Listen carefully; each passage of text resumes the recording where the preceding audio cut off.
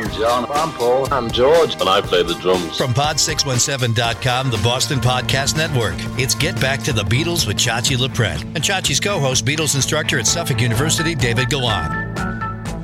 Well, hello, everybody. Welcome to another edition of Get Back to the Beatles on the Boston Podcast Network, or however you hear podcasts in your home. We appreciate it.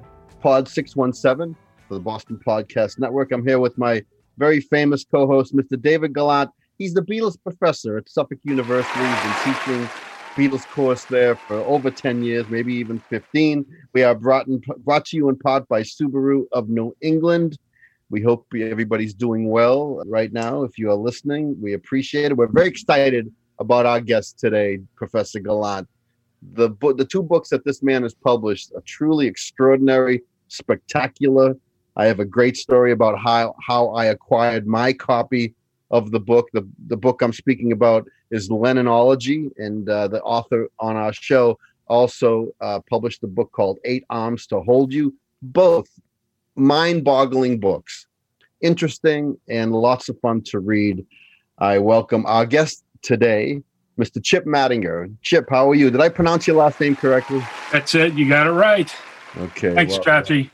It's a pleasure to have you here, Chip. I've known about you for a while. We have a mutual friend, Eric Taros, and I go to Eric's house often, and he pulled out Lennonology one day and said, "You got to see this book." And I was truly blown away. What a achievement on your end. This rises above virtually every other book I've read on the Beatles. And it's kind of a day-to-day journal. And it took you, 15 years to make this particular book? That's right. Spent 15 years on that one. Started basically right after 8 Arms to Hold You was published. I was gathering information for an update for that, and I never got past John. So that's how the Lennonology project come about. Now, 8 Arms to Hold You is a solo Beatle compendium. Is that book still available? Is it still in print? Is it out there? My co-author and I, Mark Easter, updated it as it was a if we knew then what we know now type of outlook. And it still covers just through the year 2000, but we published that as an ebook 2 years ago. Wow. Since the original's out of print and gathering three figures online. So wanted to make sure that was still available. And that's why, I when I'm holding my Lennonology book, I try to make sure my hands are clean, that I don't open it too often, because I believe, and Eric and I talked about this, I believe down the road, long after you and I and the professor are gone, this book is going to be worth a ton of money. It's such an achievement to read. You can just open any page. It's lots of fun. Research like that is truly, did you enter this thinking this is going to take 15 years? Basically, I was 13 years late on a 2-year project. So no, I did not think it was going to take that long, but it just kept growing and growing. And as my co-author and I, Scott Riley, interviewed people that said, "Well, have you talked to so-and-so? Well, you ought to talk to them." And then that person would turn us on to some other people. And it just kept growing. And at one point, we just kind of had to draw the line and say, okay, we're going to go with what we have now. Wow. It's a pretty amazing book, right, Professor? Well, it is. And unfortunately, Chachi, I am not in possession of the actual artifact as you are. I was going down the succession of rabbit holes, as Chip has talked about, that made that 2-year project into a 15-year sojourn. One thing leads to another, but I would love to sort of get my hands on the actual artifact at some point, because just by the look of it, Chachi, the book itself, it seems to be a great little experiment or a piece of design, right? And if anything, we know of at least John's relationship with Yoko and their passages in and out of the art trade. Design became very, very important, as it was for the Beatles. And it's a well-designed piece there.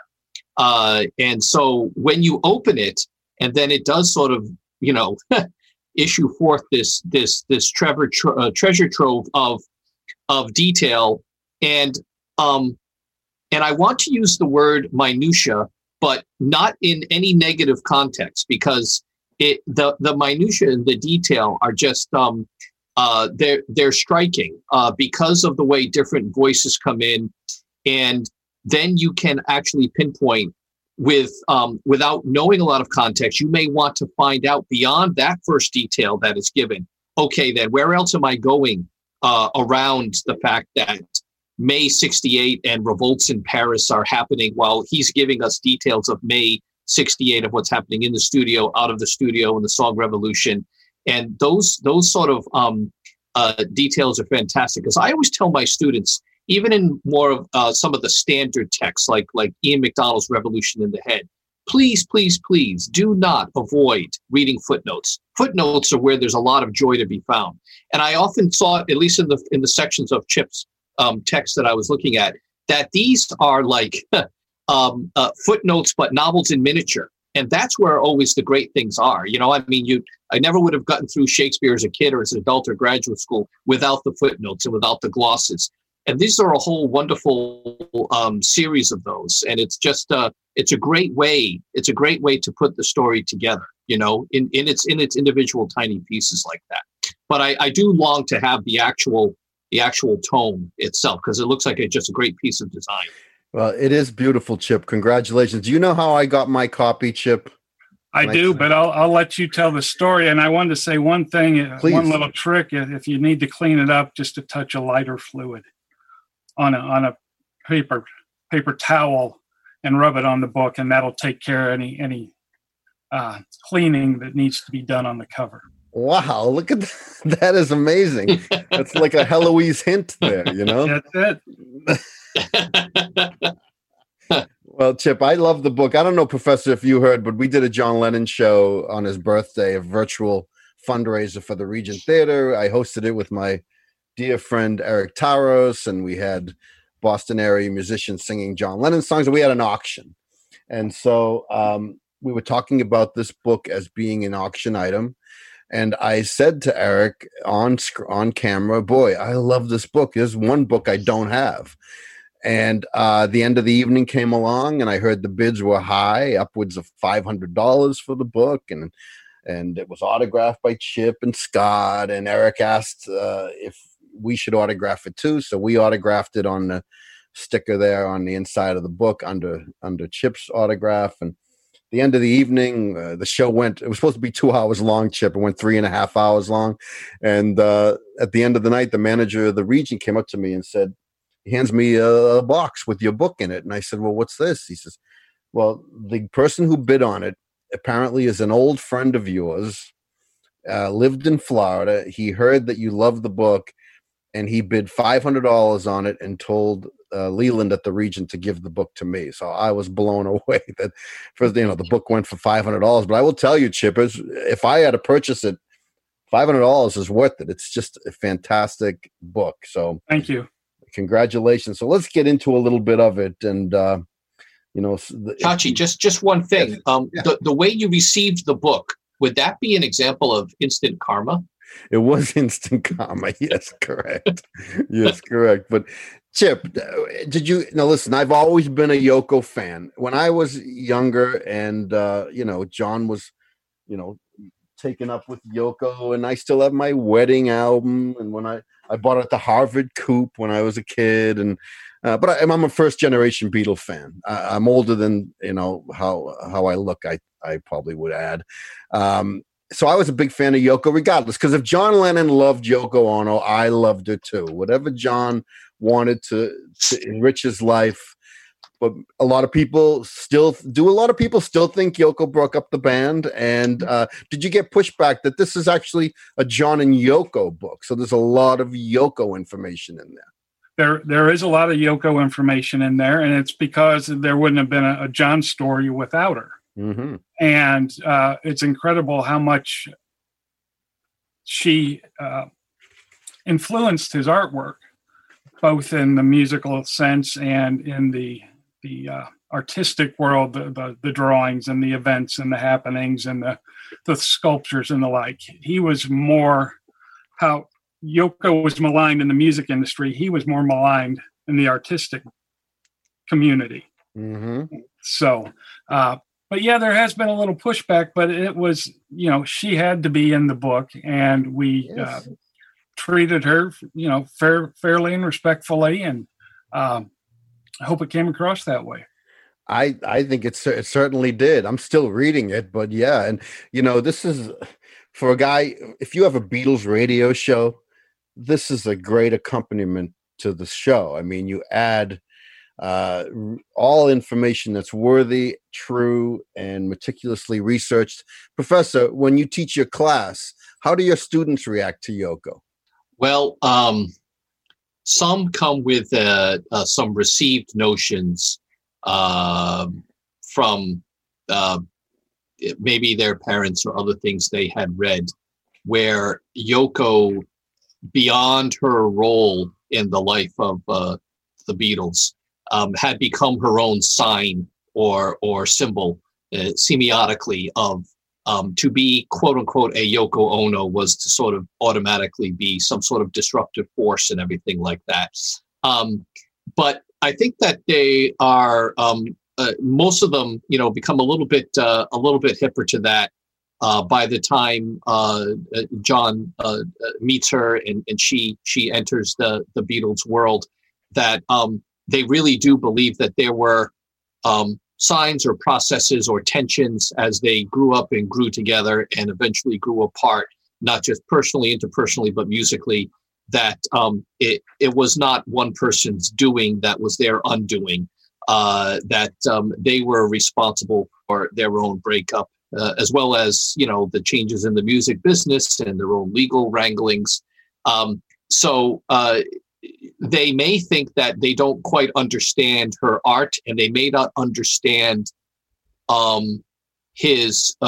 attraction, the attraction that John felt to her. That's one thing that they don't quite understand. They're beyond sort of, I think, more recently in the last 5 to 10 years, beyond blaming her, and more focused on deconstructing or looking at the problems that they endured and people's reactions to her.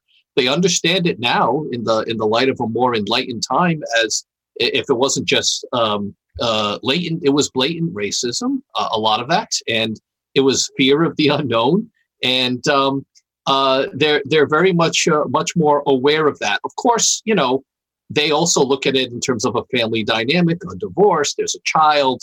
In looking at John's, later life, where he becomes the ultimate dad, and he had gone through being the ultimate bad dad, just like his father early on. So they kind of look at that dynamic, and they understand it more in those terms, as opposed to blaming her for the breakup.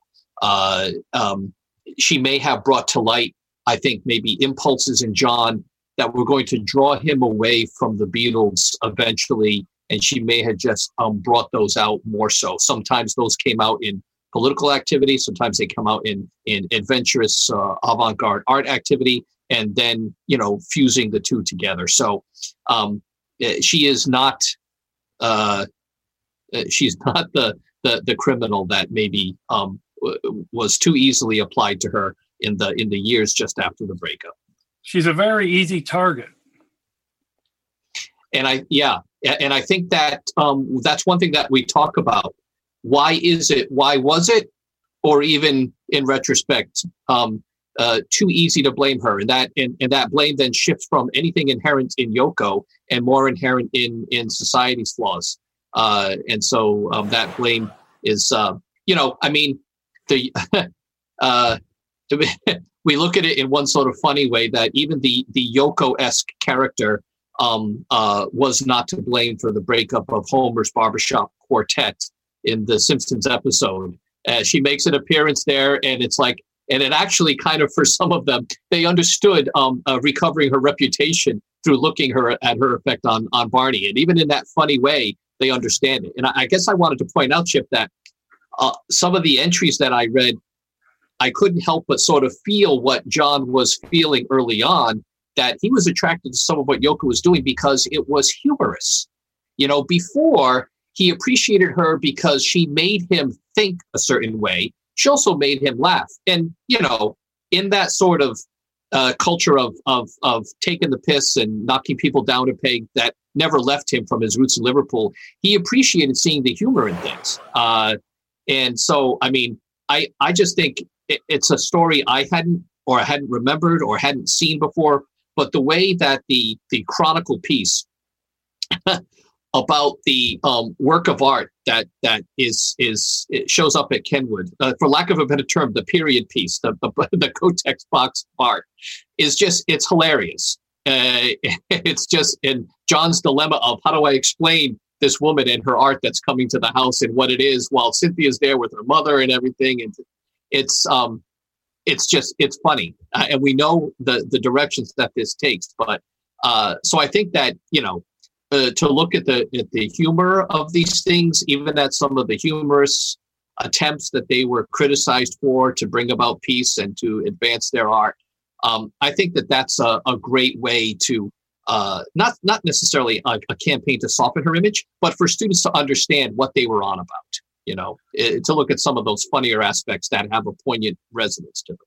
Well, Yoko did have a fantastic sense of humor, and referring back to the Simpsons episode where she requested a single plum floating in perfume in a man's hat, there was just this week I saw a Swedish art exhibit where somebody entered precisely that, a black hat with a single plum floating in perfume. Oh, that's very funny. And Mo had it right away too. Exactly.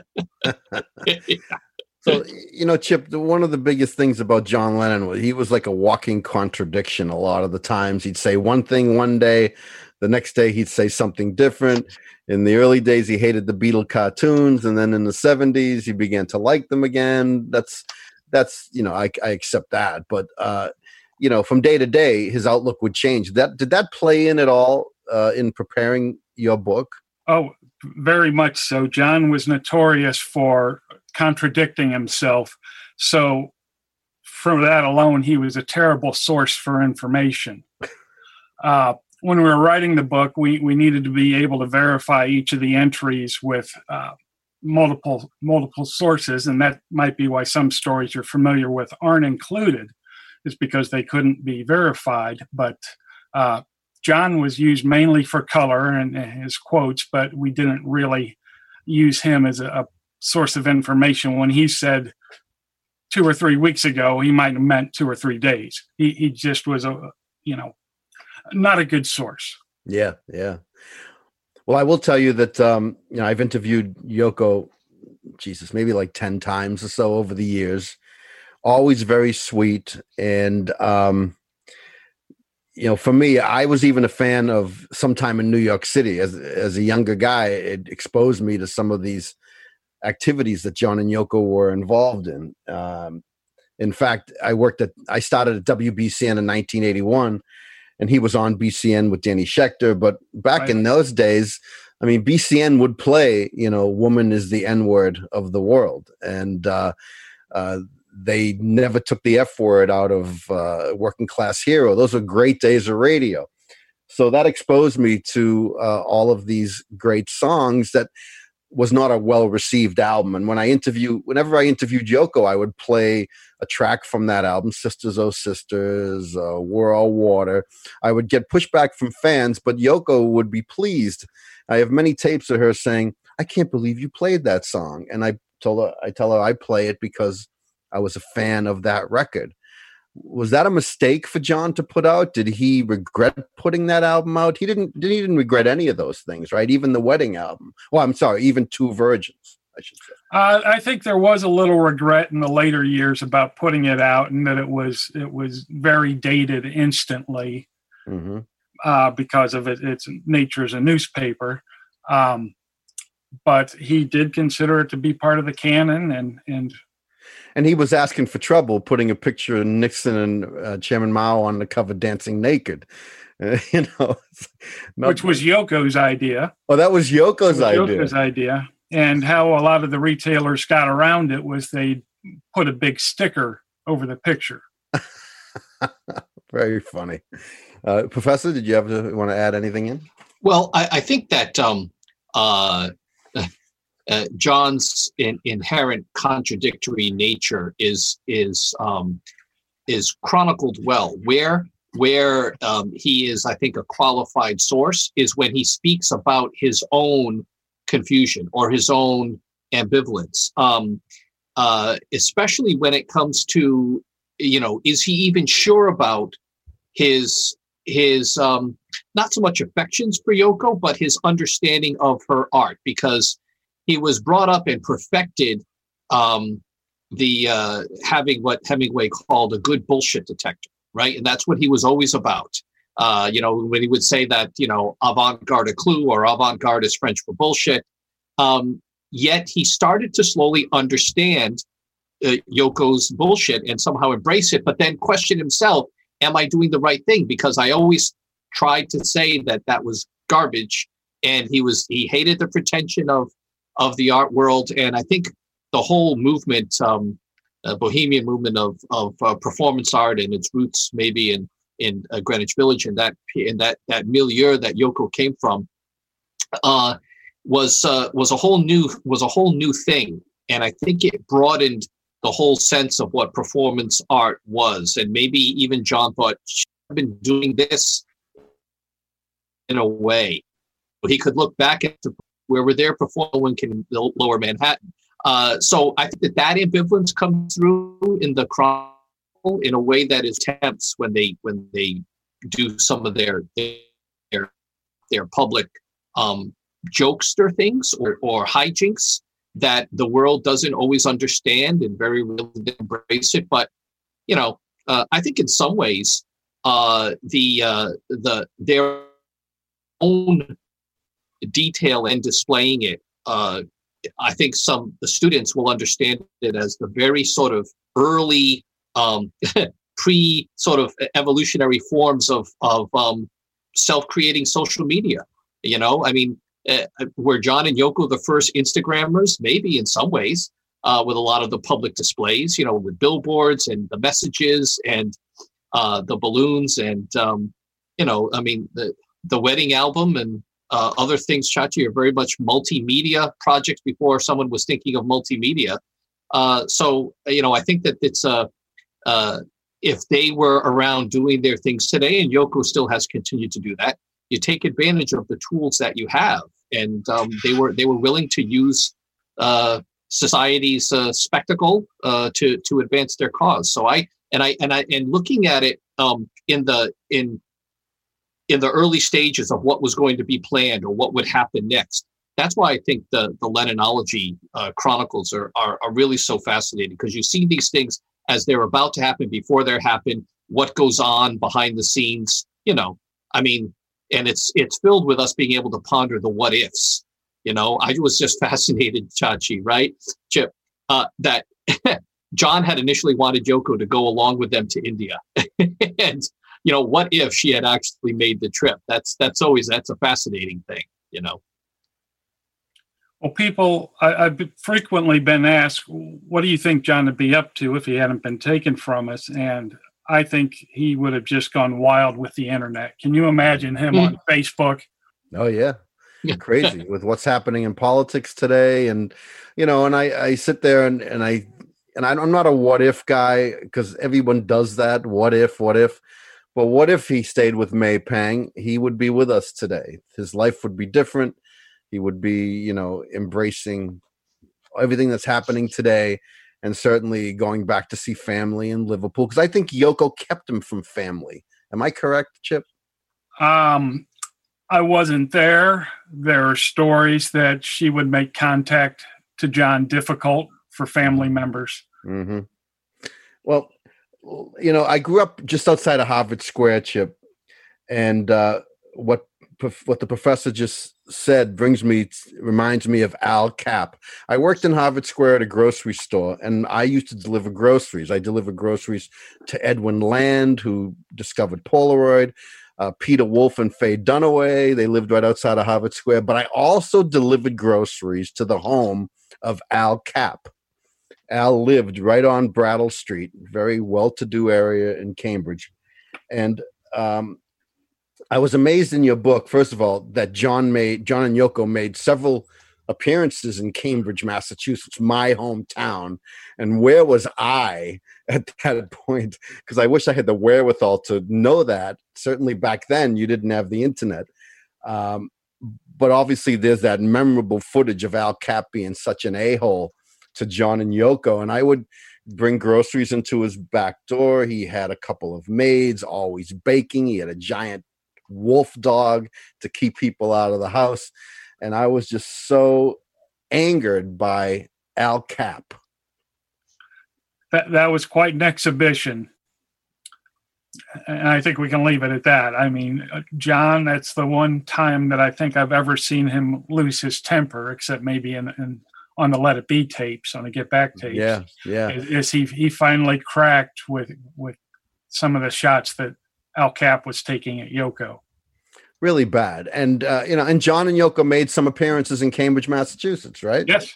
Yeah, one of my favorite quotes from John, they were in Salem and seeing some of the sights, and the crowd was gathering, and one of the people asked him, "How long are you going to be staying in Salem?" And he said, "About 5 minutes," as he started to jet for the car. Very funny. Very, very funny. Chachi, I once, when I first moved to Boston to go to college, there was a laundromat on Newbury Street, just down a bit from DeLuca's Market, and it was called Laundromat to the Stars. And they had a plaque over several of the dryers, and one said this dryer was used by John Lennon and Yoko Ono. So I don't know why they were there doing some laundry.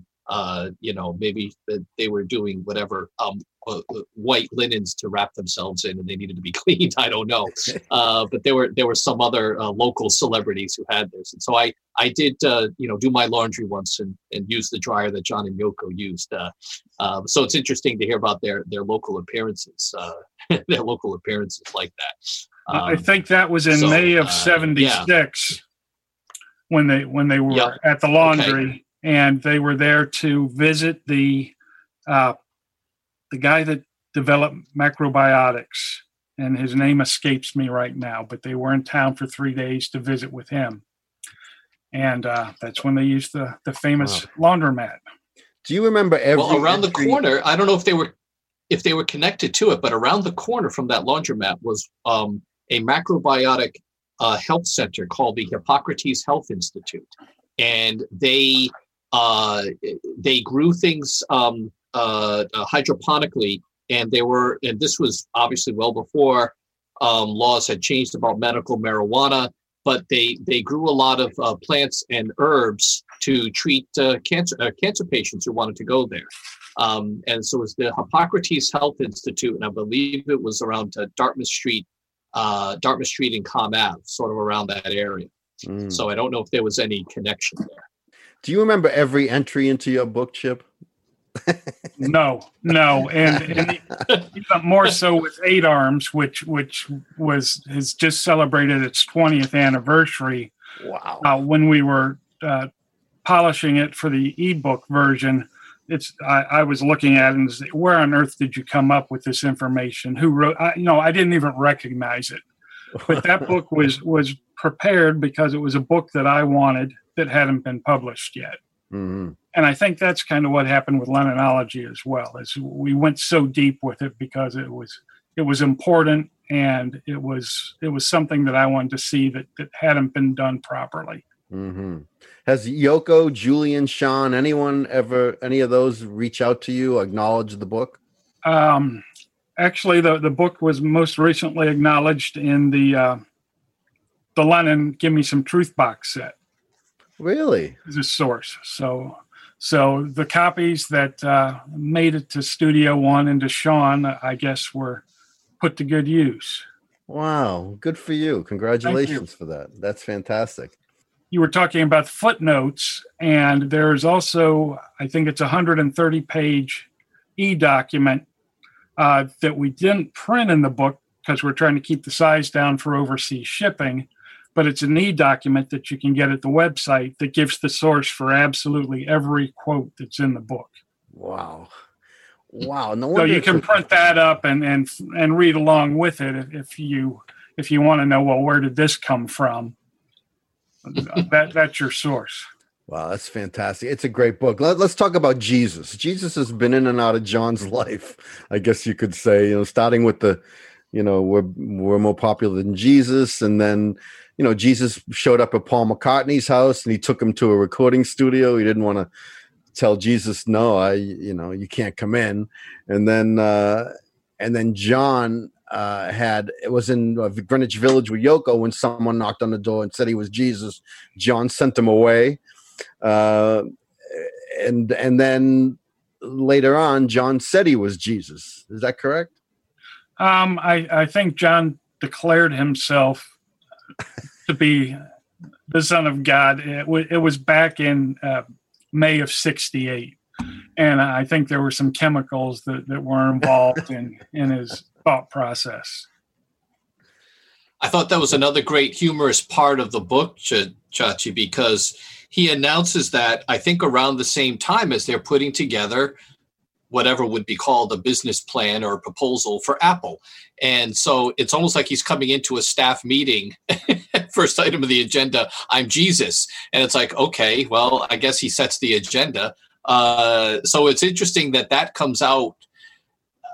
He's having those feelings or delusions, if you will, at the same time as they're trying to reinvent without dripping with messianic references, of course, the crucifixion and such. So, it's a very interesting time.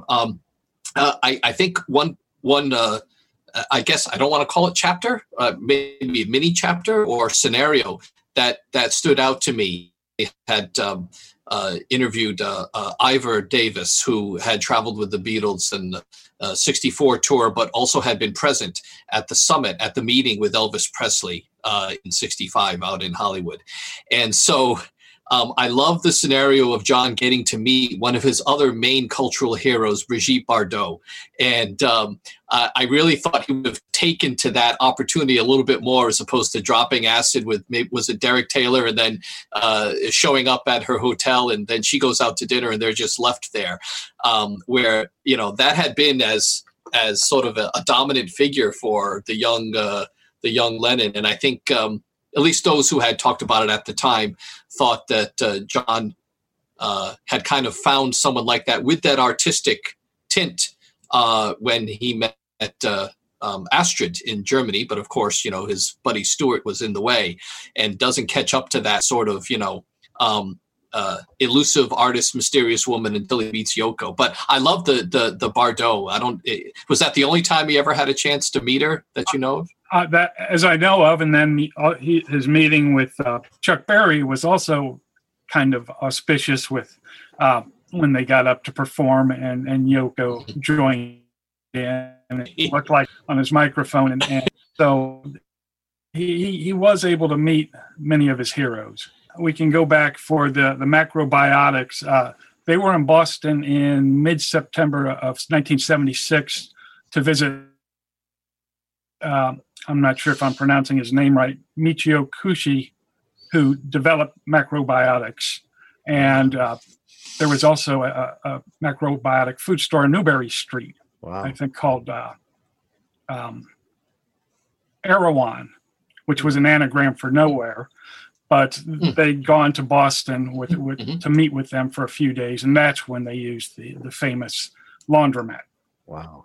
Well, they were friends also. I started at WBCN Radio in 1981, and in the 70s, I would listen to BCN all the time, which made me want to work there. And we became friends after the fact, but Danny Schechter was a good friend of John's. So what was that all about? I mean, I know that Danny interviewed John, but can you give us some insight on that? Danny interviewed John and Yoko in early June 1973, and I'm still looking for a copy of that tape, by the way. Really? Really. We heard a little bit of it on the Lost Lennon tapes, but he interviewed them when they were at the feminist conference in Cambridge. Right. And one interesting thing that came out of the interview was John's talk of using videotape, and that's where they were really at the moment. We're creating things with video, and unfortunately, we haven't seen the results of any of that work. Mm. Well, I know Danny's widow, so if there's ever any help I can give you, I will certainly do that. In your writings, were you looking to correct, right some wrongs in people's eyes, correct some misconceptions about John and Yoko? The book was basically started from scratch, as if we didn't know anything. Mm-hmm. And there were only a few books that I would refer to because I felt that they'd done their due diligence. But we created everything from contemporary news reports and studio documents and invoices and interviews with people that were dated. And that's how we build our timeline. So a lot of those misconceptions actually kind of corrected themselves. Professor, you have a question? Okay. No, I was listening intently to the way the text was actually put together, because I was also curious about that, Chachi. Yeah, what just other chime sources in. Might have been consulted. But Chip, when I interviewed Yoko one time, back when they were trying to deport John, people were doing, collecting signatures to attempt to keep him and Yoko in the country, and I participated in that. In the 70s, collecting information and signatures. And I get this document you probably can't. Let me see if I can shut this slide off. No, I see it. I've got a copy of that. You have a copy of this. So go ahead. And I was going to say one thing that we did find in the book through Freedom of Information Act request was about 3,000 pages of information relating to the INS and John and Yoko.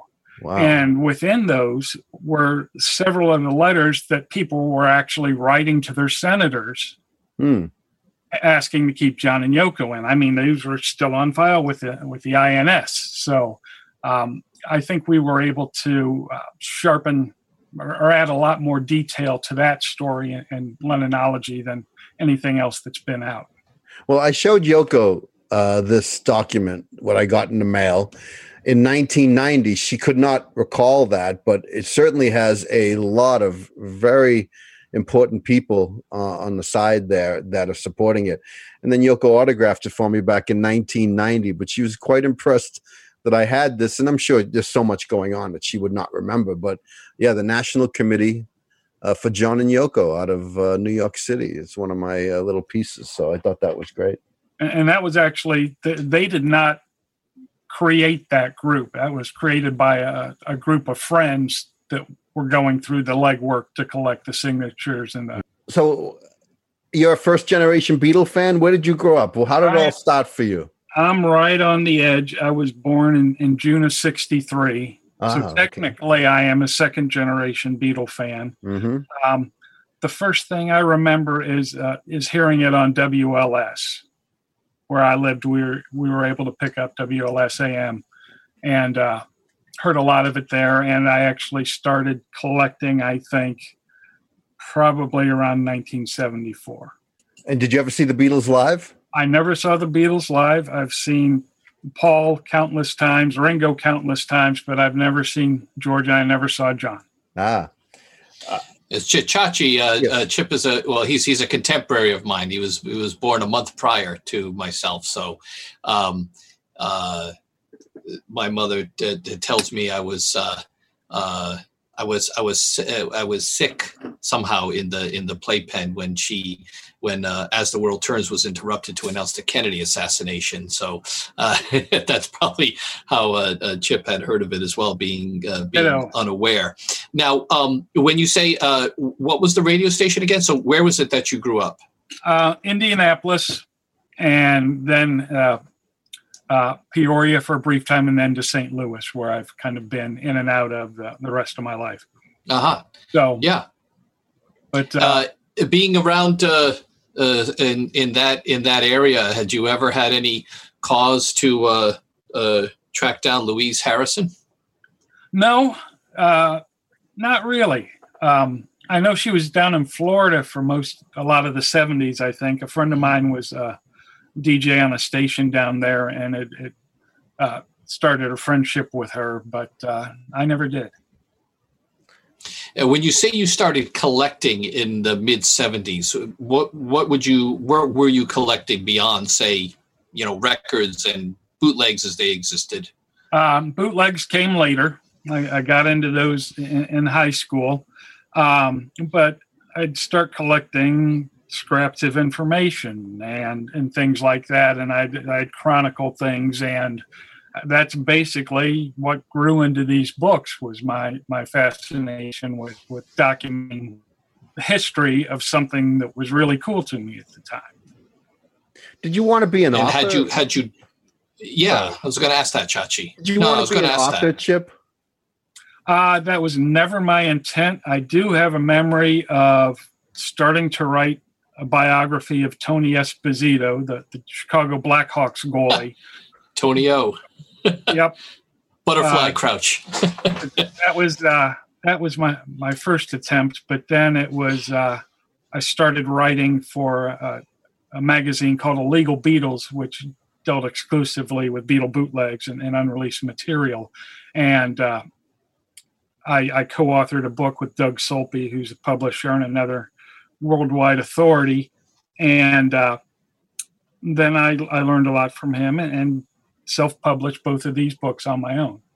So it was an evening and weekends project, a lot of evenings and weekends. Wow. And holidays. And did your wife leave you, or are you still married? No, I'm still married. I say that only because you worked on a book for 15 years. Yep, no, 31 years. So, yep. I would have been embarrassed if you said, yes, she left me. So I apologize for that question. But man, 15 years of working on a book. She hung in there. She's a big fan. I told her she couldn't read it because then there would have been problems, but that's fantastic. I love this book. You just turn to a page and there's some interesting stories. I'm going to turn to a page right now. Let me find just one quick. Oh yeah. I wanted to ask you about this. I wonder if Mick Jagger appreciated his Eternal Time wedding gift, one of Yoko's art pieces, which in this case, it says here, was a clock with the hands removed. It was on a Perspex stand, much like the Apple piece that you've seen that has the decomposing apple, and it just had a clock face embedded in the lucite, and it had a stethoscope attached to it so that you could listen to it not ticking. Unbelievable. I wonder if he still has it. Probably not, but one thing I did want to mention about the book was that it was written without foresight. We don't know what was happening the next day. It doesn't say this would come back to haunt him 6 months later or anything like that. It was written in a strictly linear fashion. Interesting. Professor? No? Okay. You know what I thought was interesting? No, I'm trying to get the image of that gift. I'm trying to get the image of that gift implanted in my brain. It sounds like maybe inspired by or prefiguring someone like Jeff Koons, who would put things in lucite. The famous basketball work that he did in the lucite suspended, or something of Keith Haring, all those folks, and Basquiat, all those folks sort of post Yoko. And probably some of her circle as well probably don't quite get as much credit just because of everything else that they were associated with, but how they influenced contemporary art in a way. I guess I was curious with the writing and how this it kept going over time. Is this something that you, when Chachi says if you had wanted to be a writer, but say through school or college or university, if that was part of it, were there any other types of things that you studied that helped in this process, or did this process, since you started as a collector, influence other work that you did, even in sort of, academics, that you were always good at research? You could always want to know the story behind the story. Did one sort of feed the other in a particular way? I got a D+ in freshman English. So writing was never my forte. I do feel that I have a good BS detector to, like you said, find the story behind the story and weed things out that just didn't smell right. I studied architecture for a few years and ended up in construction, which I think helped with the design aspects of the book, because that was put together by myself as well. So I'm glad you enjoyed it. Yep. Wow. That's why I want to. That's why I want to actually sometime, be able to see the piece itself. Maybe when the world isn't as sick and Chachi can come back to visiting my class, he'll bring Leninology along with him, so I can actually see it. I'll have gloves on, though. I don't want to have to resort to lighter fluid. I don't think I have any handy anyway. And make sure you don't put it straight on the book. Put it on something else and rub the book. And yes. Yeah, a microfiber cloth, perhaps. See that your construction experience helped in that, Chip. I get the impression that John loved old movie stars. Did he? Yes, he was smitten with meeting the movie stars, and you'll have to forgive me. I'm forgetting the names, but there were some that lived in the Dakota and others in New York City, and he was, he collect autographs just like the rest of us. Yeah, according to your entry on April 7th, 1973, Ringo told John about this party to come to. It was a Barbra Streisand charity event. Mm-hmm. And Ringo said, Burt Lancaster, Rod Steiger, Kirk Douglas, they all might be there, he said. And John never got to meet Kirk Douglas. It says here in your book he was disappointed. But I also, besides that, the idea of George Harrison and Barbra Streisand reportedly at the kitchen table discussing the possibility of recording an album together. That's pretty amazing if that had happened. There's pictures online of it. They aren't hard to find if you were to search for them of Streisand with John, Yoko, and Ringo. Wow. And of course, Barbra Streisand did a duet album with Barry Gibb. So it did happen in some respects there. So I thought that was an interesting entry, that he loved old movie stars and watching old movies. Oh, he was a TV addict, and a lot of the time it would be without the sound on. Mm-hmm. And some of the most fascinating home recordings that I've been able to hear are John making up stories to go along with what he's seeing on the screen. Really? And they're almost revolution number 9 in nature, because what he'd do then is it would be on a twin track machine, and he'd run up the other fader and record responses to these non sequiturs that he'd said earlier on the tape. So you just have this bizarre combination of conversation and ideas and music and scraps of television. It's been neat. We've been able to date some of these tapes by going back and finding out storylines on As the World Turns, and the book definitely couldn't have been done without the internet. Unbelievable. And I want to talk about Alan Klein, because what I find interesting about John is, and I think because Alan was an orphan, that might have endeared him to John. Certainly they had a relationship, and then there was lawsuits, but he kind of still remained friends with Alan Klein.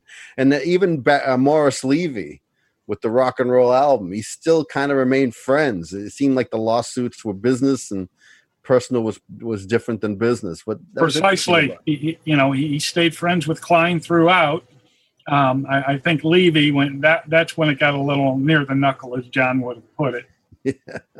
Well, my wife Stephanie worked with Morris Levy for a little while. She worked at Strawberries. Yeah. Yeah. In fact, and I regret this, because every year I would get an invitation to hop on a big bus and drive to Morris Levy's farm for his annual barbecue. And I passed on it many times, and now I regret it. But he was an interesting cat, really interesting guy. May Pang described the house as a French bordello. Yeah. Out in the farmlands. So no, but I spent a couple of years in Nashua, New Hampshire, and a drive down to Harvard Square to shop for bootlegs. And Really? yeah. Oh, I grew up in Harvard Square. I worked at Sage's Market. I was there in the square when the Hasty Pudding people honored John Wayne, and he came through Harvard Square in a tank. And it was probably some of the most enjoyable years of my young life being in Harvard Square. It's not the same at all anymore, but back then Harvard Square was like a heartbeat. That area was just so great. You could be in college on without the weekends actually having to go to class. Yes, exactly. And I would, I would buy all my records at the Harvard. Chip, on the weekends there was a. Go ahead, David. On the weekends there used to be almost like a flea market, open air, and Chachi, I forget the actual name of the church, but it's the church at the head of Church Street, that used to lead down to the Harvard Square Cinema. And on the weekends, they would have flea markets, and that's where I would run into a lot of the bootlegs. I never really had the money for it, but that's where I first saw the Black Album. And all of those, outtakes, and like however many LPs were part of that. But I don't know if you had ever happened there, because when you said you went to Harvard Square looking for bootlegs, I imagine, it was some of the usual haunts there in terms of the used record stores. But I remember that sort of flea market on the weekends in the fall, specifically outside of that church at the head of Church Street. So I don't know if you ever made the rounds there. You both remember the Ultra Rare Track series when they came out. I have. What a huge deal those were. I remember driving down to Boston in an ice storm because they had just gotten in a copy of volumes 3 and 4. So, luckily I survived, and boy, that was really a golden age. It really was. I bought the majority of my stuff at the Harvard Coop. They had the most fantastic record department, multiple floors. Back then they had a poster department, and I would just buy all my Beatle posters there. There was Discount Records, Columbia Records. I mean, it was just the place to be in the 70s. I really, really enjoyed it. But we're talking to the great Chip Mattinger. And boy, what a great book, right, Professor? Lennonology. Fantastic. The devil's in the details, and this book is all about the details. That's right. Sorry, Chip Mattinger, I should say. And that's where you go to get it. Yes, let's say that, because you know what? This makes a perfect gift. Lennonology.com. And I will tell you, if you're a Beatles fan, get one for yourself. If you have a Beatles fan in your life, get one for him or her. It is such a profoundly interesting book. I just love it. And it was one of the greatest days when I got a copy, because I was very envious of Eric Taros having one. And I was close to buying one until one was gifted to me, and I will never forget that. I'll give Eric a shout out here. He helped to push this over the finish line with his production skills. So he was a great help in getting this book.